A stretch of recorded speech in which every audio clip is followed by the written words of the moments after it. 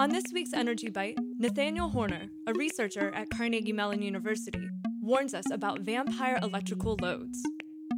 Vampire loads, also called phantom loads, are electrical appliances that consume electricity when they aren't being used. Not to scare you too much, but they're everywhere. Your cable box draws power when you aren't watching TV, and your sleeping laptop and laser printer are quietly sucking power in the dead of the night. These phantoms aren't just in your home. Legions of so-called zombie servers sit idling in data centers long after they should have been unplugged. Yikes! What can I do about these energy vampires, phantoms, and zombies? The Department of Energy estimates vampire devices could suck $1 of every $10 you pay for electricity, so it's worth taking action.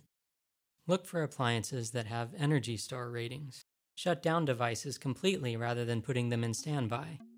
You can also buy smart power strips that cut the power to your game console, DVD player, and cable box when your TV is turned off.